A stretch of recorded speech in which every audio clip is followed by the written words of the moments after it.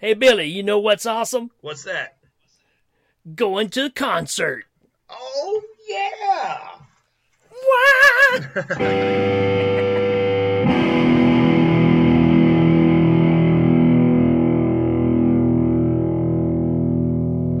All right, so I know your dad was a rocker.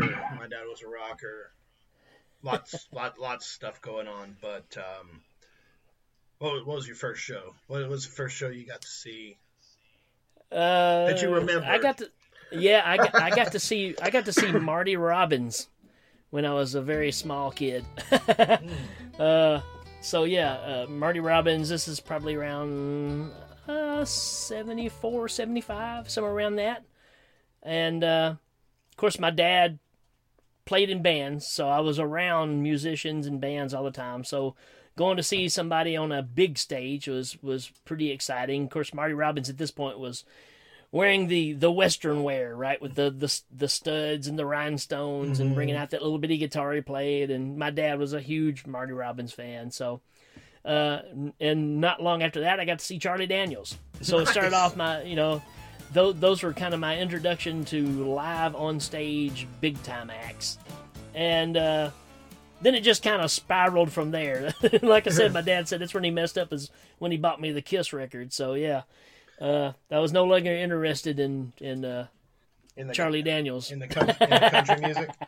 Well, see, like I was kind of late to the party because when I was little, we lived in Houston, and then we moved away for like 6 years, and nobody went there.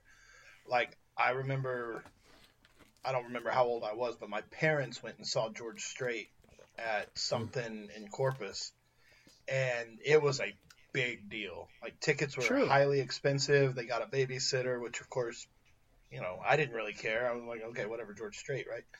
But we moved back to Houston when I was like 13, so there was not a whole lot of live music in my life up to that point. There was a lot of album rock, a whole lot of, hey, son, come listen to this. This is Jimi Hendrix. This is the Beatles. This is Stones, whatever. But live music, the first show I actually got to see was the Beach Boys. Wow. My dad either acquired tickets or won them off the radio, one of the two. But they played a show. Like, are you familiar with Lakewood Church? You're in Tennessee, so you may or may not have heard of it. Lakewood Church. I don't think so. Lakewood Church is one of the largest mega churches in the world. Okay, and Lakewood is down south of Houston, and they started, 30 years ago, 40 years ago, whatever. This big old mega church. We had the basketball stadium here in Houston was called the Summit. And they used to have live music, and that's where you went and saw the basketball games. They had hockey. They had. It's funny you asked me about the church, but I know what the Summit is. Okay, well, if you're familiar with the Summit in Houston, so that was what it was. Well, the Lakewood Church bought the Summit at some point in like the late '90s, early 2000s, and that's where they have Lakewood Church now. So if you go on cable and you look up Joel Osteen, Lakewood Church, he's on stage at the Summit. Well, that's the Summit's where I saw the Beach Boys. That's my first concert with my dad when I was like 13 years old, and I mean it was pretty awesome. The Beach Boys were. I think enough of them have died. I don't even know if they're still playing anymore. But the Beach Boys were a phenomenal act. I mean. Sure. I mean, they're. Yeah, I mean, with the harmonies and everything, I mean, they're Americana. Yeah. I mean. Well, and the Beach Boys were always a fan, because my dad was a surfer in the early '60s. So for him, he was always like the like he loved the Beatles and the Stones and everything, but for him, the Beach Boys was that California dream that he never quite got to go do. For me, the Beach Boys were another one of my dad's bands that he listened to all the time, and it was okay. Right. But I do remember sitting there because we had pretty good seats and watching them harmonize together. And, they'd be singing, like 3, 4, 5-part harmony sometimes. Yeah, and insane. Every now and then they would just hit it perfectly, and it would just like rattle your teeth because it was just so like the amplifiers and the sound was just so right there. I remember that. I was also like kind of embarrassed as a kid growing up because teenager, I'm like all you know, want to be At an old folks concert. Want to be hardcore, but that was my first concert. Now I can appreciate it when I was a kid, because my second concert was freaking Megadeth. So it was actually. What do you mean I don't pay my bills? Right? It was actually Aerosmith tour with Megadeth, like 91 or 92, something like that. Wow, you did skip a bit there. I did, because a buddy of mine who had a car, he's like, "Hey, let's go to the show." I was like, "Awesome, let's go." So we went and saw. But yeah, between the Beach Boys and Megadeth, like, it was wow. And then after that, I was just in love. I was just at every show Sure. I could possibly get to. If there was a guitar plugged into an amplifier, I think I was there. But I believe I was a freshman and sophomore in high school. So there's a difference between going to see your first concert and then there's the concert that you went to on your own, right? And of course, the first concert was me and my cousin, who we were both big Kiss fans, obviously. But this was the Asylum tour, so Animalize had come out, and you were starting to get a lot of concert exposure on MTV. So they would have Saturday night concerts or whatever. So you were actually starting to see these bands. But we heard that Kiss was coming to Memphis, and we asked our parents if they would Nashville. I'm sorry, if they would drive us to Nashville. Tickets were $13 a piece. Oh yeah. General admission. In other words, you just walked in and sit wherever you just wanted to. You wasn't assigned seats. And stupid us, we were down on the floor. We were probably 20 rows back and didn't know how close we were to the stage. So we ended up getting on one of the risers on the side. So we wanted to be able to see across the stage better. But we were actually that close, we would have been right there at the front. But our folks literally just dropped us off and just went and did stuff for a few hours while we went to the Kiss concert. And, that's one of those things you just don't forget. It's kind of like you with Megadeth, I'm sure. You're not going to forget that experience of this is my crowd, my people, my band, and the energy that you get from that is just an experience you never forget. Well, it's funny because, like, the Megadeth, like, I was a fan of Megadeth. Like, I've always been a metalhead, right? But the headliner was Aerosmith, and obviously Aerosmith's got a lot of hits, so it's like you can't really go wrong with going to. But it was an odd pairing, and because you don't really think about Megadeth on tour with Aerosmith because well. and because of MTV though, that thing kind of was happening. And so it's the old guard versus the new guard, really, so you're tying them together. It's funny because you would think that you're saying the old guard, but it's freaking Aerosmith. I mean, they had probably more hits in the 90s than they did in any other time. Exactly, because they were really big in the 90s, and that was the tour kind of on their comeback swing around for But and then Megadeth, obviously, they ever since they gave him the bus ticket home, Dave Mustaine was churning and burning songs. I mean, making records, touring the world. I mean, Dave Mustaine is an animal. He's a monster. Like, I remember just being blown away, and just the and we have here in Houston, it's weird. Like, because Houston, if you ever see these memes, it'll say Houston's an hour away from Houston. Like, the Summit is kind of close to sort of downtownish. The Woodlands Pavilion is about an hour north of downtown. So it's like bands would either play at the Summit or they'd play at the Woodlands. And there wasn't really, I mean, you'd have club shows and you'd have mid-sized venues, but it would just depend on where they played. Like, and the Summits in the Woodlands is like the most strange white bread suburb of a city that's ever been. When they say it's the Woodlands, so normally whenever they build a development, like build a master plan community, they go in and they cut all the trees down, they pour all the concrete, they build all the buildings, and they plant new trees and name them after the street, name the streets after the trees they cut down. With the Woodlands, they didn't do that. They went in and like kind of carved in everything behind. So whenever you're in the woodlands and driving around, all you see is trees. Yeah. So if you need a Texaco, you better be looking fast or driving at night, because you're not going to see that sign until you're past it, right?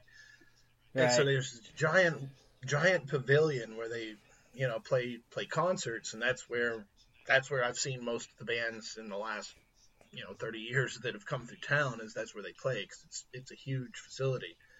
But it's also a strange place, because it's this mix of strange suburban properness and then Van Halen. Yeah.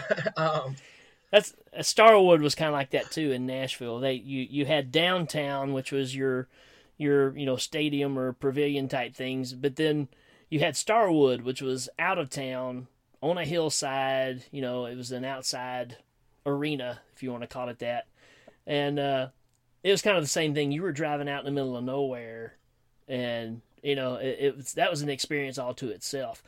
And for a while, when I lived in Nashville, we lived maybe 2 miles from there, so it was easy to.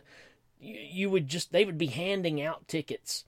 You would be leaving a concert, and they'd be handing out tickets for whoever was coming next. We went and seen Meatloaf one night, and walking out, they were handing out free tickets to come see Santana like the next night. Oh, wow. You know, so it was like, you know, you'd say, well, you want to go to a concert after we eat supper? I mean, it became one of those kind of, you know, easy to do kind of things.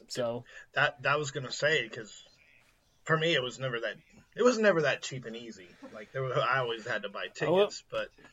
Yeah. Now I'm 2.5 hours away from anywhere that would have a concert. So, you know, it's always been a full weekend road trip if you're going to go to a concert. We do that now, going to the Woodlands. We get a hotel room and go out there.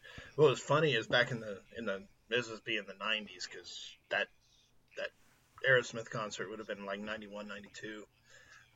And I spent the entire 90s pretty much being at a show, you know, like got some fun little stories to tell here in a little while, but so back in the day, you had to buy your tickets from Ticketmaster. Yep. And there was no internet back then. There's no smartphones. Like tickets go on sale Saturday morning, so you could go. That was it. You could go to one of a few places. Well, stand in line. Stand in line. When they first started selling the tickets, and hope that you were in line to get them. Yep. You know, because sometimes they'd sell out while you were standing in line, and that was not fun. But yeah, our Ticketmaster was in a Foley's. Memorial City Mall had a Foley's, and the Foley's had a customer service department, and the customer service department was in the women's lingerie. So like. The store was built, you know, it was like 2 stories high, and it was like built, you know, it was a big loop, big circle that you go around through the bottom floor and the top floor with everything, and you'd run around, because where you could park, and you'd run around, you'd go around the loop into the ladies' lingerie, and then cut into the customer service department, and then wait in line with all these people that were trying to return crap. Like, you're like, come on, man. Like, I need to buy tickets to go see whatever. And that was an experience, man, because Saturday mornings they'd go on sale at 8 a.m. You and your friends would just all pile in a car, and everybody would run, because they wouldn't sell more than 2 or 4 tickets to any one person, because of scalpers. Right. Yep. You're just like, yeah, such a different time now, because now you log on, you push your buttons, you select your seat, and that's it, you know. And it was so much more work just to, you know, you spent more time planning on trying to get the tickets than you did actually going to the show. Yeah.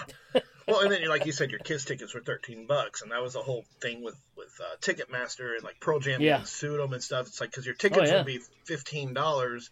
And by the time you walked out, it was $28. Yeah. And you know, like, if you were not a complete dumbass, you'd realize that they're like, tickets only $15. You're like, okay, that's 30, 60, 90. That's $120. Like, it's $45 worth of tickets for $120. We gotta think about this. So let's have some fun with this. I mean, I know we got other stuff to talk about, but what do you feel like is the the best concert you've been to? Man, I would have to top 10 this one because I've been to so many. Yeah. Perhaps I'm gonna say, because it's still up there. Faith No More did the reunion tour in 2015. Yeah. And Faith No More was a band I never got to see them in their first run. They broke up. Like right. I was a big fan. Angel Dust is a record that's just perfect, fantastic. Yeah. And I always liked all of their stuff, but I never got to see them live. And so whenever they came back around 2015, me and a whole bunch of friends bought tickets and went and saw them, and it was phenomenal. But one of the greatest things about it was they kept all the lights on.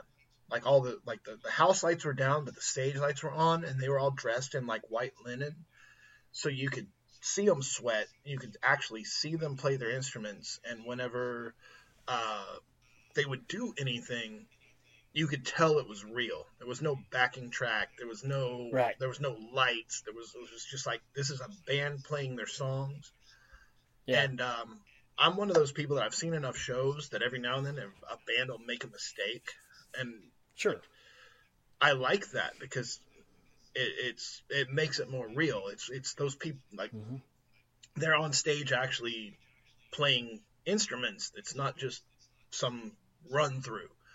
You know what I mean? So Faith No More, they didn't mess up, but you could see Mike Patton's vocals, Adam's apple moving around whenever he's singing and stuff, and that's certainly in my top 5. Wow. It's How about yourself? I have to go with Queensryche. I got to see Queensryche in 1990. It was the Empire tour, but they did Operation Mindcrime in its entirety, which is one of my favorite albums ever. And I took a buddy of mine that we played in the band together, and he was a big Queensryche fan too, but he didn't want to go see him where we were seeing him. It was downtown in Nashville. And he was like, man, Municipal just has terrible sound. I went and seen Yes there. I've seen Rush there. The sound's not good. Blah, blah, blah. And this concert was literally like being picked up, thrown into a movie. Nice. With headphones, and then the lights just come on, and you're sitting there going, what just happened?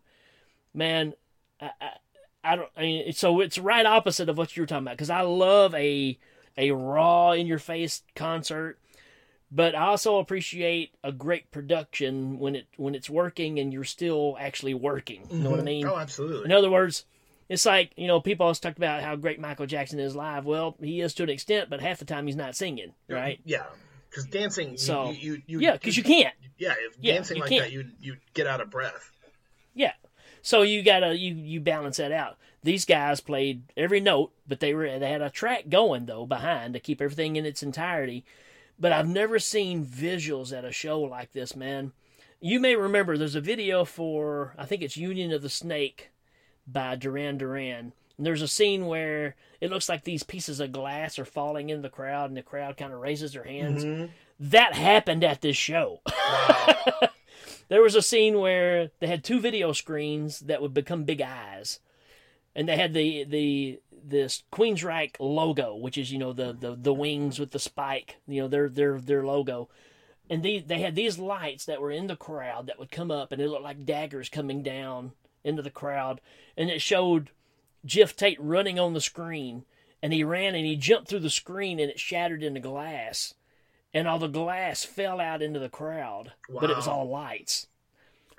And it was just like, it was the most unreal thing. They made it rain on stage, but it wasn't raining, and the sound quality was unreal. And, like I said, we turned the lights on, and when they turned the lights on, my buddy just looked at me and said, I can't believe what we just saw. And, that was one for the books, man. And what's funny is what's second to that, and of course I'm a big Kiss fan, and they're still my favorite shows, but the second best show, and my wife would love to hear me say this, freaking Barry Manilow, man. That's awesome. She drugged me to go see Manilow, right? She's a Manilow fan, and it was It was unreal, man. You talking about somebody that is good live, man. It was really impressive. Dude, there's a lot of those old guard guys that are like they're Yeah. just good. Like Yeah. they didn't get famous because they weren't good. And Yeah. you're talking about that experience at that show, and Yeah. probably my most mind blowing would be Nine Inch Nails. Oh yeah. Nine Inch Nails, 1994 Halloween night in the Summit, which was now Lakewood Church, right? So Nine Inch Nails was on tour with Marilyn Manson, Yeah. and so we had tickets to this show for Halloween night, and my buddy was like, "Dude, we got to go see Pulp Fiction." So we went and watched Pulp Fiction in the theater with popcorn and the pocket beers, and watched the Quentin Tarantino masterpiece on screen. Yeah. And then got out of there and looked at her like, oh, well, Marilyn Manson's probably playing by now. Like, we gotta get our butts to the Summit. I'm driving my parents' minivan. Like, get there, park, get out, get up. We're not able to buy floor seats because they'd sold out. So we had arena chairs, and we're like, okay, well, this sucks because we want to be on the floor. We want to be like right under the stage, and here we are. Like, we've got assigned seats, and they got their securities, like, got their flashlights, and they're shining at the rows, being like, blah, blah, blah, blah. So I'm standing there, and this is, obviously my Nine Inch Nails days. I've got like torn pants and Yeah. like black t-shirt and long hair, and it's dyed black, and I probably had Halloween, so I probably had makeup on my face, and this girl tapped me on my shoulder, and she was like, yeah. She's like, are you gonna go? I was like, go. She's like, as soon as the lights go down, we're all gonna go over the barricade. And I look, and there's all of these people on the back side of the thing, like, kind of do this wave, and it's like the wave. It's like several hundred people are like, me too, we're all doing it. So me and my buddy, like, bro, we're going over this barricade. Like, as soon as this thing breaks, we're running. And lights go down, everybody starts hitting, boom, crash the barricade, run. I run far enough out, and I look back, and I realize that my buddy's tied up in, because the little barricade thing, he's down, and his feet are wrapped up in the barricade, like he crashed it somehow. And so I go run back, and I pull him out of there, and the security guard lights come chase us. We go run, get all the way up to the front. Show's on. Like, we made it. It's amazing. And we're right under the stage while Nine Inch Nails is playing. Like, boom. And then we realize, like, 2 songs into it, that I'm thirsty and we can't leave. There's no going to the beer aisle. There's no getting the water. There's no water fountains. You're stuck. We done busted the barricade. We're stuck. But I ended up watching that show. It was amazing. They filmed part of it for some of their videos later. Absolutely transcendent. I mean, Nine Inch Nails. Yeah. I saw them a couple of times, 3 or 4 times. They're amazing. I saw them with David Bowie. Wow. When he was doing the whole I Hate Americans thing. Yeah. And or I'm Afraid of Americans. I'm Afraid of Americans. Yeah. And we saw that show up in Austin, and just. But yeah, Nine Inch Nails, if you ever get a chance, certainly worth going to. But man, that's way up there too. I don't know. I'm like, dude, I've seen a lot of shows. And of course, the big one for me too is probably the Kiss reunion tour, because I had seen them so many years out of makeup, which is the Kiss I grew up with. I mean, they quit wearing the makeup when I was 9 years old. Well, no, I was 12 years old. But I never got to see them up until that point. So the Kiss that I got to go see in concert was always the non-makeup era. And it's amazing, as many times as I've seen them, with the platform boots and the makeup and stuff, they literally are larger than life on stage. Mm-hmm. They look twice the size of normal people. And it's hard to even convey that in your head till you see it live, just how gargantuan they look on stage when they're in the regalia. And, come on, man. I mean, it's that reunion tour was just a nostalgia trip for everybody that didn't get to experience it. And that's one of those things I'll never forget either, just because I couldn't get over the fact of how larger than life they were. So it really brought back the idea of being a kid and looking at the picture on the inside of Alive 2 and going, wow, look at the stage. And so, yeah, I mean, fantastic. This last tour they're doing, even though Paul can't sing, the sound quality is probably the best they've ever had. Really? Yeah. What happened to Paul? Paul can't sing. Oh, his voice is just shot, man. I Uh-huh. mean, he's just been doing it too long, and he should have quit about 10 years ago, actually. And, he struggles, and, he's always been a guy that talks to the crowd, how many people over here, and all that kind of stuff, and he don't have it no more, man. It's just, he sounds like an old Jewish lady, Yeah. Let me tell you something. Well, Let me tell, I mean, it's just like, it's gone, and it breaks my heart, but, the show is still phenomenal. And the sound is really, really good. I was gonna say, because that's one of those things when you watch somebody lose their voice in real time, like like Pantera. Like I don't know if you're ever a Pantera fan, but it's like if you Phil. listen like Cowboys from Hell, and you just listen to the range, because he can go from a deep, angry growl all the way up to that high pitched, like 80s high pitched scream, and he, excuse me, he can go from grungy to clean in one breath, like right, and then blew it out. Saw him playing on like I saw Pantera a lot with, like, I saw him with Type O Negative, saw him in, and where he's just like, he doesn't have any more. He's like, he's skipping words, he's just hitting beats. He's like, it's right, it's motion. Yeah. And you're like, okay, well, no, that's like a string of words, and then like that's a bent squeal guitar wail that you should go up, and he was doing that before Dimebag died. So well, and it's that thing too, and we all get older. I mean, Paul Stanley's pushing 70. Yeah. Well, I mean, what kind of vocal range are you expecting? And then, but look at all of our guys from that time period. I mean, they were doing this stuff in their heyday, in their 20s, when they were indestructible, and now you can't really pull it off. Don Dokken is terrible now. Joe Elliott from Def Leppard, he can't sing half the songs anymore, and. That was always the thing with Robert Plant. They always talked about why Zeppelin never got back together. He's like, because we want to leave it the legend that it is, because if we got up there, we're just a shell of who we used to be. Mm-hmm. And I respect that, Dude, I never realized, since before I got my voice fixed, like, I'm not doing anything loud or anything, right? Like, I'm not doing anything at all. But I'll just sit there and hum along to songs that I haven't been able to, like, I'm hitting notes that I haven't been able to hit in 10, 15 years.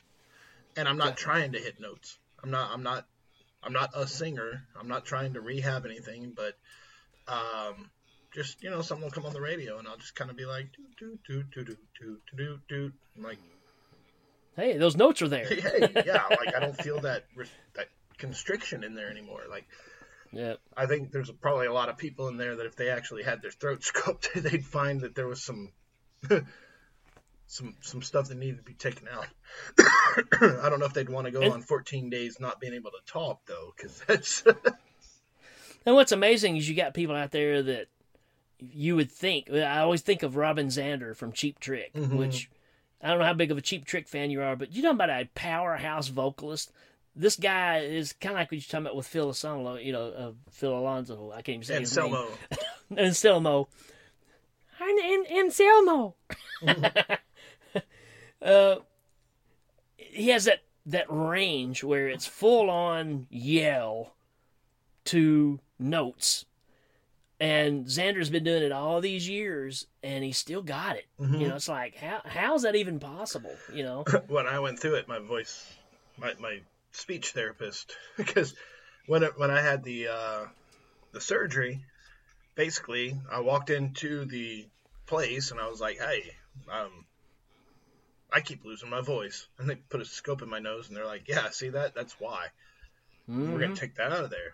So then, of course, they took it out of there. They're like, don't talk. Didn't talk. Started trying to talk. Couldn't do it. It was like physically not there. Yeah. I would say words, and my voice was way back far in my throat, and I would sound like a little whisper of myself. So I'd go to speech therapy, and she was like, okay, well, that's normal because all this has to be reshaped. But your neck, your like not your throat, but your neck muscles have wrapped themselves around. Yep. Just trying to manage, so you have to like let them go. So you have to pull on your Adam's apple. You have to do the speech therapy and stuff. Yeah, I mean, it was making room for the thing that was in there and just adapting to it. So you remove it, and then you get this gap. Right. Well, and she said like. And she said it was very candidly. She's like, yeah, you tried to do a whole bunch of, basically vocal, like musical screaming without the proper training. Because you have to be trained to do that. Like, it's not a natural skill. That's something that you build up to. I'm like, oh, okay. Like, so those guys, she's like, those guys get paid a lot. They have vocal coaches. Don't do that. All right, cool. I mean, you found them here and there that just had that know how to do it naturally, like a Rob Halford or somebody like that. Michael Sweet from Stryper. I mean, these guys they're already so high pitched in the first place, and then when they take it up into that falsetto range, it's almost a natural thing for them. For me, it was the growl. Yeah. I did that, and then did that enough that it turned into my normal voice. AC/DC, you know, you always think, you never realize how high Brian Johnson's really singing till you start singing the stuff, and you like, man, how does he get that sound? And then you hear him talk. Well, you know, the other day, you know, it's like, well, that's just the way he sounds. Right. So, okay, how about this? What's the worst concert you went to? What do you think was just a big letdown? Okay, so probably like a best and a worst, same band was Tool. Not the same show. Holy smokes. Yeah. But Tool played in like 1994, 1995 on their Anima tour. It was a club show, and the band just had it. They were on. It was just amazing. It was like one of those shows that's just like transcendent. It was just amazingly good. And then some 3 or 4 years ago, I don't know. And same band, 25 years later, and just boring. Just phoning it in like they didn't. Yeah. And it was just like, dude, I've seen you guys before. I know you have it. And they're just, I mean, all of the notes are there, but their stage lights were down. They weren't doing anything. And again, another big letdown. This was several years ago, but the Twins of Evil tour. It was Rob Zombie and Marilyn Manson. Yeah. And so, like, I missed Marilyn Manson with 9 Inch Nails because I was watching Pulp Fiction. So I'd seen Marilyn Manson on club shows before they got famous. But, yeah, he came out and was just, like, going through the motions. Yeah. Sucked. Yeah. At that point, he'd kind of, well, that's the same tour where he pulled that gun over on top of him, right? They had a big prop. It was like a big gun. Yeah. And he went back and stumbled and it fell on top of him. Yeah, it was just dumb. And like a Stonehenge moment, for Spinal Tap or something. And so then, so like my wife and I went because we're both fans of, like, I've always liked Marilyn Manson. I've never been a fan of Marilyn Manson. Like, Yeah. Yeah, they got some good songs. I like that whole Alice Cooper sort of. Yeah, that's all I got out of it know. was, hey, this is the new generation's version of Alice Cooper, just with not as good of songs. Right. So like, he's got some great songs, but Yeah. not a huge fan. But I've always loved White Zombie since the beginning. I've loved White Zombie, Rob Zombie, the whole works. Yeah. Marilyn Manson was so boring because it was Twins of Evil, so it was huge, like big double bill. Yeah. The tickets were like $80, and so we had two of them. So then we were babysitters in, we were hotels in. Like we spent like $300 or $400 on this show. And, wow. And Marilyn Manson sucks. Like this sucks. And then, well, thank God Rob Zombie came out and like completely cleaned it up because he just lit the place on fire and was just like, that's a guy who's he's a ringmaster. He's in his element. Absolutely, that's what he was born to do. It was just amazing. So like we're sitting over there like, this sucks. Okay. It doesn't suck so much anymore. We're happy now So did John Five play for both of them? John Five played for Manson or for Zombie only. Okay. My God, because I know there for a while he was kind of playing both bills there. So yeah, I think because Manson can't get along with anybody, so he just runs through guitar players. So John Five knows all the songs. Yeah. It was weird. Have you ever watched any John Five outside of his bands? Oh, yeah. His solo stuff is amazing. Just seen him at home running a metronome. He's such a dork. Like, he's got his little curly cowboy hat on, and he's just, like, all happy-go-lucky, and he's just like, oh, yeah. Like, well, he grew up a Hee Haw fan. Yeah, I mean, when I found that out, I mean, he loves the chicken picking stuff, and he's really good at it. He is, and that's why I was like, I don't mean that in no insult to say he's a dork, but he's just like you see him all painted up with his death metal stuff going on, and you're like, okay, that guy, I wouldn't like that guy's kind of scary. And then you see him at home, and he's all like, hey man, he wants to be Roy Clark, Yeah, like Hee Haw is awesome. It's like I had a much giant respect for him. Like watching some of his just he was on. Well, they did a thing on YouTube. The Guitar Center did a thing on YouTube where he got to play all these classic guitars. Yeah, that's what I was going to talk about. Yeah, where he's just every time they handed him something, he was so excited. But then he played it better than anybody who's ever played it. I'm just like, because they gave him Paul Stanley's Ibanez, right? And of course he starts playing all the Kiss tunes, and he's just like, this is like a dream come true. And then he'd grab a telly that was Jimmy Page's or. And just burn them up, man. And, he's kind of what I think of Nuno Bettencourt. He's kind of this mishmash of, you take these great guitar players of the past and you put them together in one package, and he creates his own style out of that. That's really what John Five is. He's one part Eddie Van Halen, one part Ace Frehley, one part Jimmy Page, one part, like I said, Glenn Campbell. I mean, he's got all these elements.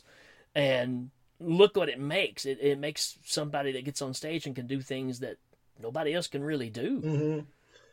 Yeah, dude. That whole he did a thing where he was at his house. He's doing like a lesson. I don't know. I'm sure you saw it. But he's like, he's got his guitar, he's got his pick, and he's like, So one of the things, and he's got a guy with him like talking about guitar. The dude's just sitting there. He's like, one of the things I like to do is I like to set my metronome. He's like, clicks it. It's like, click, click, click, click. He goes in and he's like, then I hit my notes, and they're kind of like, bump, bump, bump, bump, bump, diddle-dit-dump, bump, diddle-dit-dump, diddle-dit-diddle-dit-diddle-dit-dump, and he's just like tapping, and the whole thing starts catching on fire, and this dude's just sitting there just watching him. And he's just like, then he finishes, and the metronome's still like, click, clock, click, clock. And he's like, and then I just kind of like do that, and my wife gets annoyed. And it's just like him just sitting on his coffee, like at his couch, his coffee table is just like, stop doing all that noisy doing things, babe. Like I'm watching TV upstairs. I'm paying the bills, baby.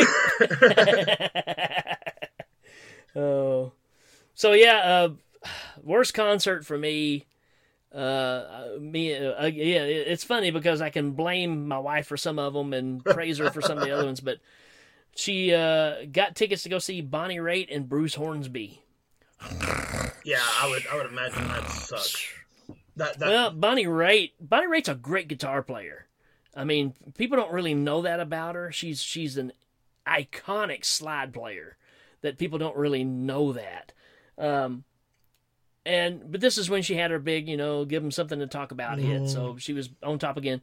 Bruce Hornsby was the opening act, and it might as well just been dinner music, man, because there was people sitting around us, and they were like, and we went today to this place, and it was fantastic. I mean, you could hear these people way over the music, right?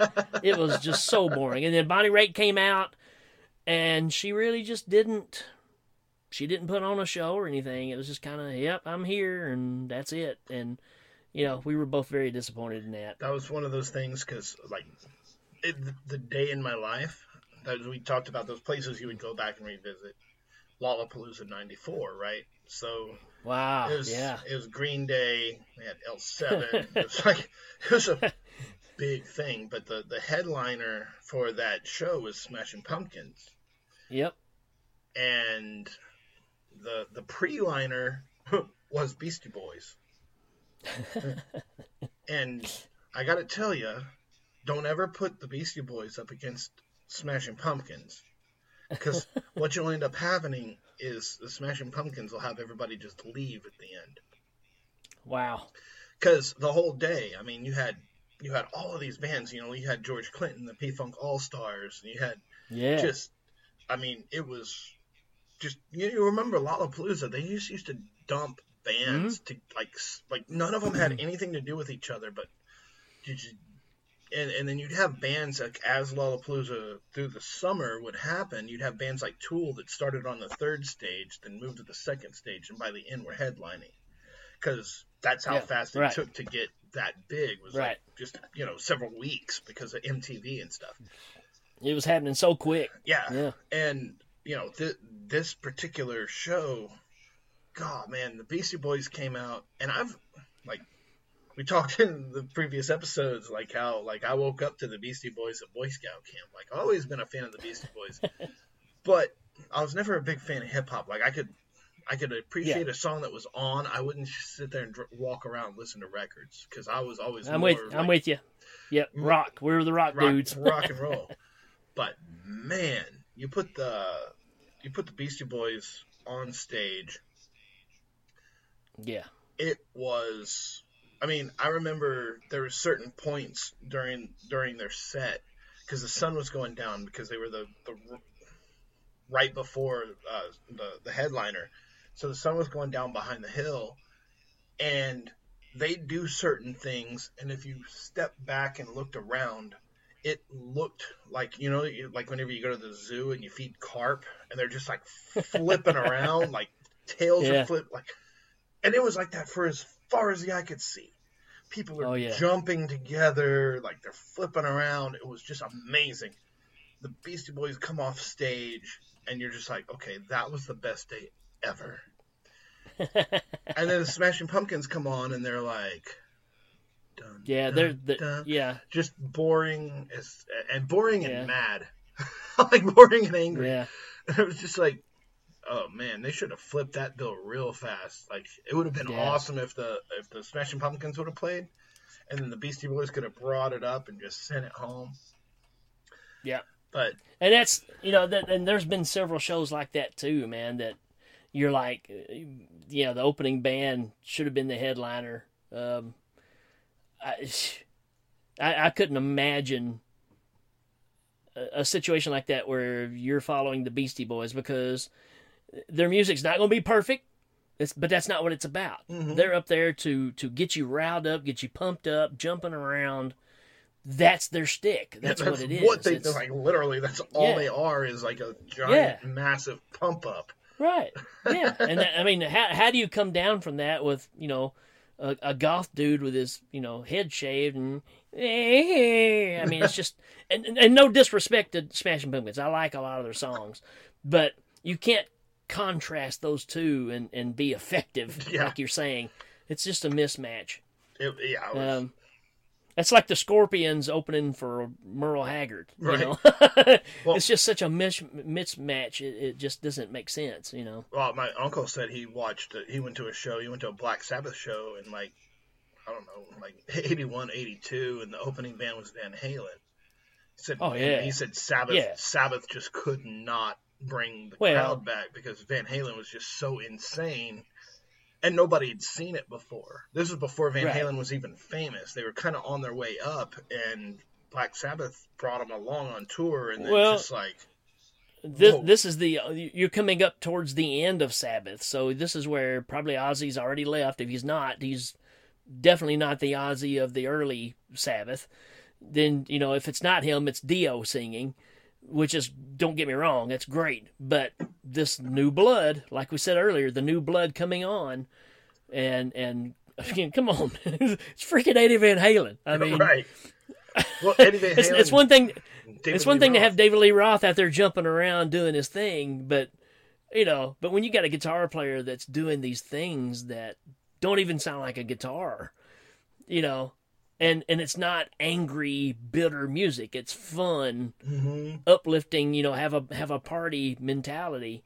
Yeah, I mean, I could imagine. You know, I just wish I was a fly on a wall on any of those shows because that would have been. oh yeah, yeah. I mean, so you hear a lot of those stories. That's the phenomenon of Kiss, right? I mean, when they first had their first album come out, they were opening for Blue Oyster Cult, and then a year later, Blue Oyster Cult was opening for them. That's how much of an impact they made so fast, and it's just because of the show, you know.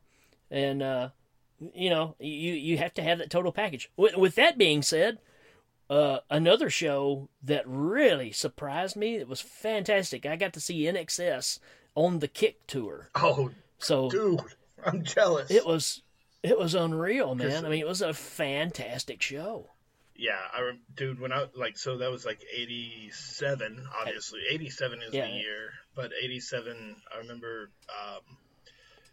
there was so much stuff coming out, but the NXS Kick, Def Leppard Hysteria, Yep. is like MTV. Just that was all there was. Yep. It was like basically that I Need You Tonight video. The Yep. and then Pour Some Sugar on Me and Love Bites, and I was Yep. like, dude, these are two bands, and there's two bands I never saw because Hutchins checked out too early, Yep. and Right. I've never seen Def Leppard, but I just like that 1987 was just like that was Yeah. that was the That's a soundtrack. big year. Those two bands were pretty. I mean, there was Yeah. a lot of other bands, but like those two bands are two just. Yeah. It was a great show, and Ziggy Marley opened up. So Bob Marley's son was the opening act. You know, it's like, again, just like, okay, this is different. Dude, I would have loved seeing that. That would have been. Just, It was great. Just It was great. And we got to see Bon Jovi on the New Jersey tour, and Blue Murder opened up, which is John Sykes, Carmine Appice, and Tony Franklin, a 3-piece band. wow. Came out there and just smoked it, man. And, you know, and of course nobody cared because all the girls were there to see Bon Jovi, course. you know. But musically, man, John Sykes came out there and just killed it. So that was good. So Uh, in 1991, Guns N' Roses, Metallica, Faith No Wow. More were on tour together, yeah. and on that 91 tour, basically, that was when Axl caused a bunch of riots in The riots. in Yeah. Toronto or Montreal. Is that the same year Hetfield got caught on fire too? Hetfield got caught on fire, and Faith No More wasn't big enough to really. I mean, they were on tour with these guys, but they were by no means Guns N' Roses or Metallica, like as Right. far as stature. So they all went their separate ways. So I missed that show. I didn't get to go in 91. I've seen them all separately. I've seen Metallica 2 or 3 times. I've seen Guns N' Roses once. It was a great show. It was on the reunion tour a couple of years ago. Axl, like we were talking earlier, like Axl started off not being able to hit the notes, and then he Mhm. warmed up, and then he played a show, and he was able to hit the notes. Like Slash is always pretty consistent.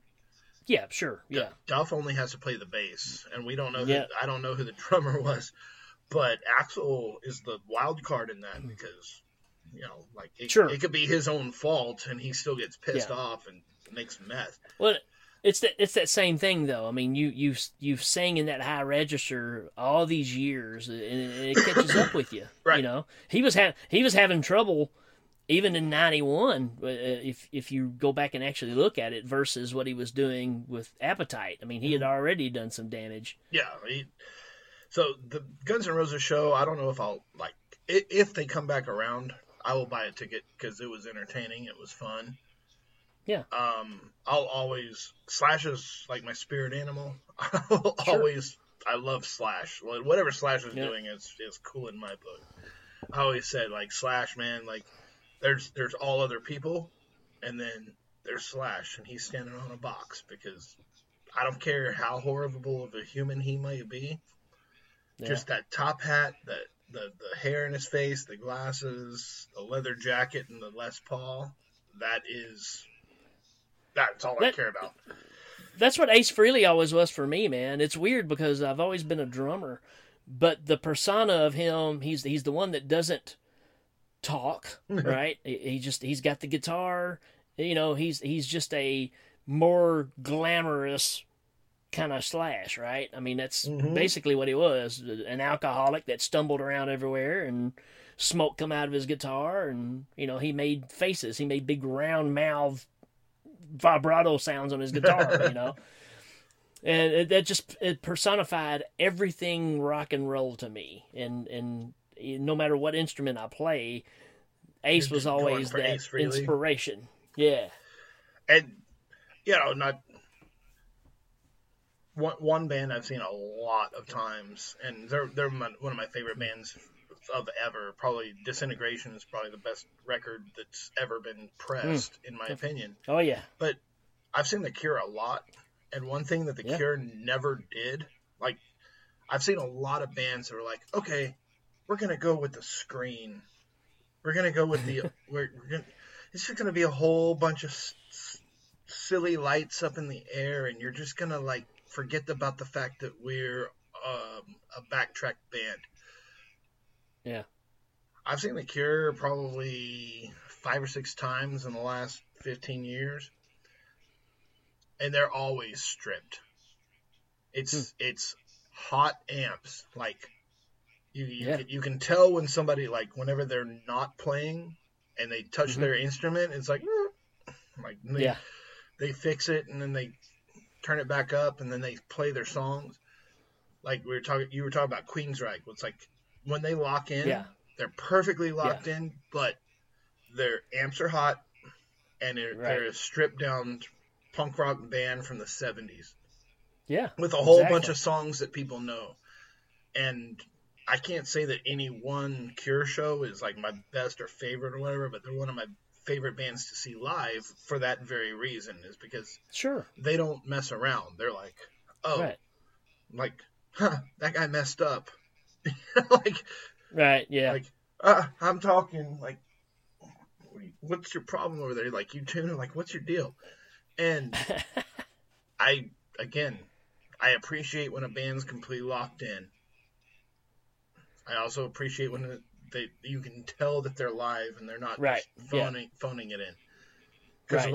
I like you want the balance, right? You want it to where, give me the performance, but don't give me a crappy performance, right? Give me a good show, but don't make it totally about the show, right? So it's that balance that's, that's the artists that really stand out. And you have to decide what side of the fence you're on. And when you don't really make that decision, you're a band that kind of gets forgotten about, right? I mean, you've got to be able to deliver some level. To me, it's like I could never, I'm one of those people, I never was a big Eagles fan, right? And it just didn't appeal to me, man. I mean, it's like, if you want to be a country band, be a country band. If you're going to be a rock band, be a rock band. Same thing to Gin Blossoms and all those bands. Make up your mind what you are, then come back, and then we'll go from there. But I've seen so many things of the Eagles live, and I'm like, here's a group of guys that don't even look at each other the whole time they're playing. What's the point, Yeah. right? They don't. You know? Yeah, they certainly don't seem to be having fun. Like this is Yeah. their job. They just showed up and they're just like, Yeah, and that's an insult, man. And you know, my wife has a bad taste for Dokken because when we went and seen Dokken, this is later day. Don Dokken was on some painkillers or something because he had a like a sea-doo wreck or something earlier that day out on the water. But he was just a total a-hole, sang half the words, didn't sing, didn't care. And it was a bad example of somebody who actually had, some decent chops back in the day. And from that, you ruin what it is you built upon. And I think that's kind of what you were talking about earlier with some of the bands you saw that were just kind of the letdown because, man, you had it, well, and you just throw it away. And that's what I'm saying is like I'm not praising bands for making mistakes. I appreciate it whenever you're watching a live show that's a huge production. Yeah. And they could very easily just play the tape. And the band just has exactly. Band has to just stand there and collect a paycheck. Yeah. I appreciate it whenever that feedback does hit unexpectedly, and the band looks at each other like that was unexpected. Yeah. It doesn't make them play any less good. Like their songs are not affected, or every now and then, like it's like I said with Guns N' Roses, like Axl was not very good in those first two songs, but he warmed up into it. Yeah, and again, they weren't just playing a tape to collect a bunch of money, because if you look at the crowd, it's like place seats like 40,000 people, and every one of them paid $100 to be here. Like that sucks. Yeah. I want to know, because I've seen bands where the guy's just standing on stage by himself with a guitar and playing a song, and it's. I don't want them to mess up. I want them to be them. I want them to play the song that we paid them to play. And, there's like every now and then they mess up. And like, well, that's not good. Hey, but that's good at the same time because, again, it just shows you, hey, I wasn't born a virtuoso. I had to get there. Exactly. Right? And I don't know. It's amazing because... Of course, I imagine you're like me. You grew up listening to a lot of AC/DC. It's just kind of a given. And I'm not dissing AC/DC by any means. I saw them on the Razor's Edge tour, their biggest tour, I guess. And when the lights were on and they were playing, they were fantastic. But when the lights went off in between songs, there was no interaction with the crowd. It was just black, nothing going on. And I thought, man, this is the part I crave. I crave the... How's everybody doing tonight? Hope everybody the David Lee Roth spiel, right? Mm-hmm. Of course. You want that interaction because that's why we're here. We're here to celebrate you guys, and we want to be a part of that. And when you just play your song and turn it off, you never say thanks, any of that stuff. It just seems so you might as well just play the tape, That's one of those that, again, those concerts with the band and the other band that might have been good. We remember the 90s bands, Counting Crows, and Live was a much bigger band than Counting Crows, but they were on a double bill in the late 90s. And the Counting Crows kind of had a reputation for being like one of those bands where the singer would just kind of go off on tangents and the band would just play a background kind of tune to what he was talking about, and then they like drop back into the song. Right. And then live, you had the dude that looked like the character off of Nightbreed. Right. Well, on this particular night, live was on fire, and Counting Crows was boring as hell. Counting Crows was the headliner, and sometime during Live's break between Live and Counting Crows, or during their whatever, It's like, oh, hey, it's my anniversary tonight. So the guy from Live brings his girl out on stage, and they drink a champagne toast, and to kind of go into this musical thing where he sings her, a sweet little love song. Then they leave, and then Counting Crows starts, and you're like, okay, if you're gonna follow that up, like, I mean, this dude just poured out his heart. He wrote her a special little acoustic guitar song, and he played it live in front of all these people, and she cried, and it was awesome. You'd expect a little bit of that Storytellers sort of vibe, because Counting Crows, they were known for that. Nope. Yeah. Hit play, play the songs, got out, thank you, good night. We don't even know where we're at. Wow. Yeah. We'll see you tomorrow. It's like, well, and you know what? You never know what's going on with the band either. I mean, that's the pressures of all that is what splits bands up. But you have to be able to set all that stuff aside, get on stage, make your money, give the crowd what they want, and then settle your differences off the stage. Yep. And that's I've never understood that mentality of carrying that on stage with you. And let that be a factor to a crowd that has saved up their hard-earned money, to come see you perform. And that's exactly why I'm a Kiss fan, because that's exactly what Paul Stanley said about growing up. He said, man, I'd save my money for weeks to go see Led Zeppelin, and they'd come out in their dirty jeans and stand there and half drugged out. And he's like, man, I don't feel like I got my money's worth. Mm-hmm. So they were a reaction to that, So, yeah, I mean, you have to deliver on that level. I mean, you're not going to see you can't find a Queen concert where Freddie is just right. Right. Well, even going further back to like the Doors. This was one of those things because, again, my dad being who he was, he's like in the mid to late 80s, whenever the Doors started just kind of really coming back, I'm like, oh, yeah. This is Doors. I remember at some point he took me aside. He's like, dude, let me. He's like, the Doors were not big enough to open for Jimi Hendrix. Yeah. He's like, Jimi Hendrix was, but they're both kind of cut from that same cloth.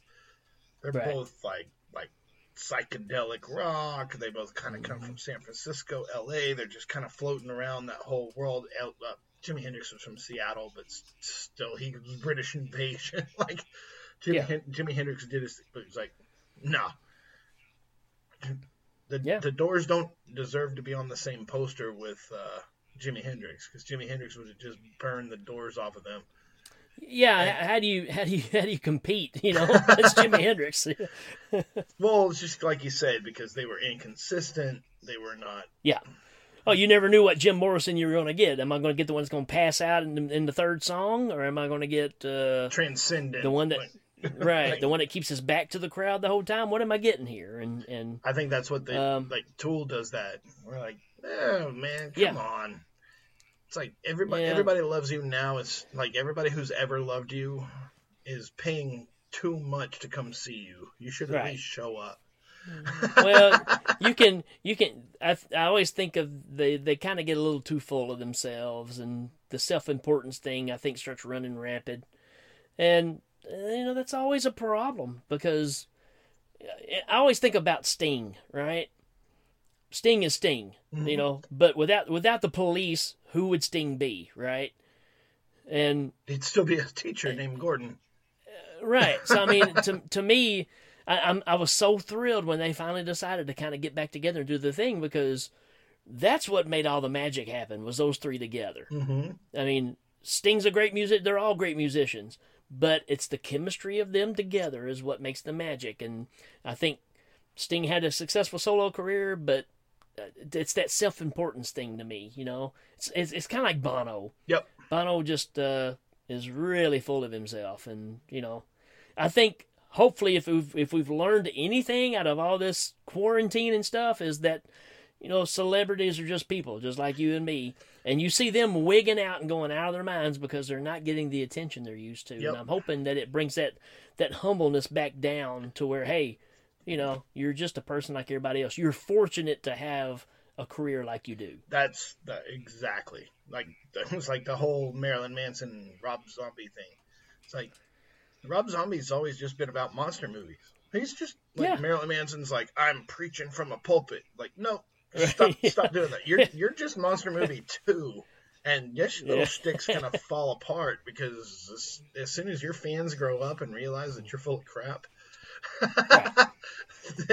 then you know, whatever. Then Rob Zombie's like, well, I've been talking about monster movies since the 80s. You're like, dude, monster movies rock.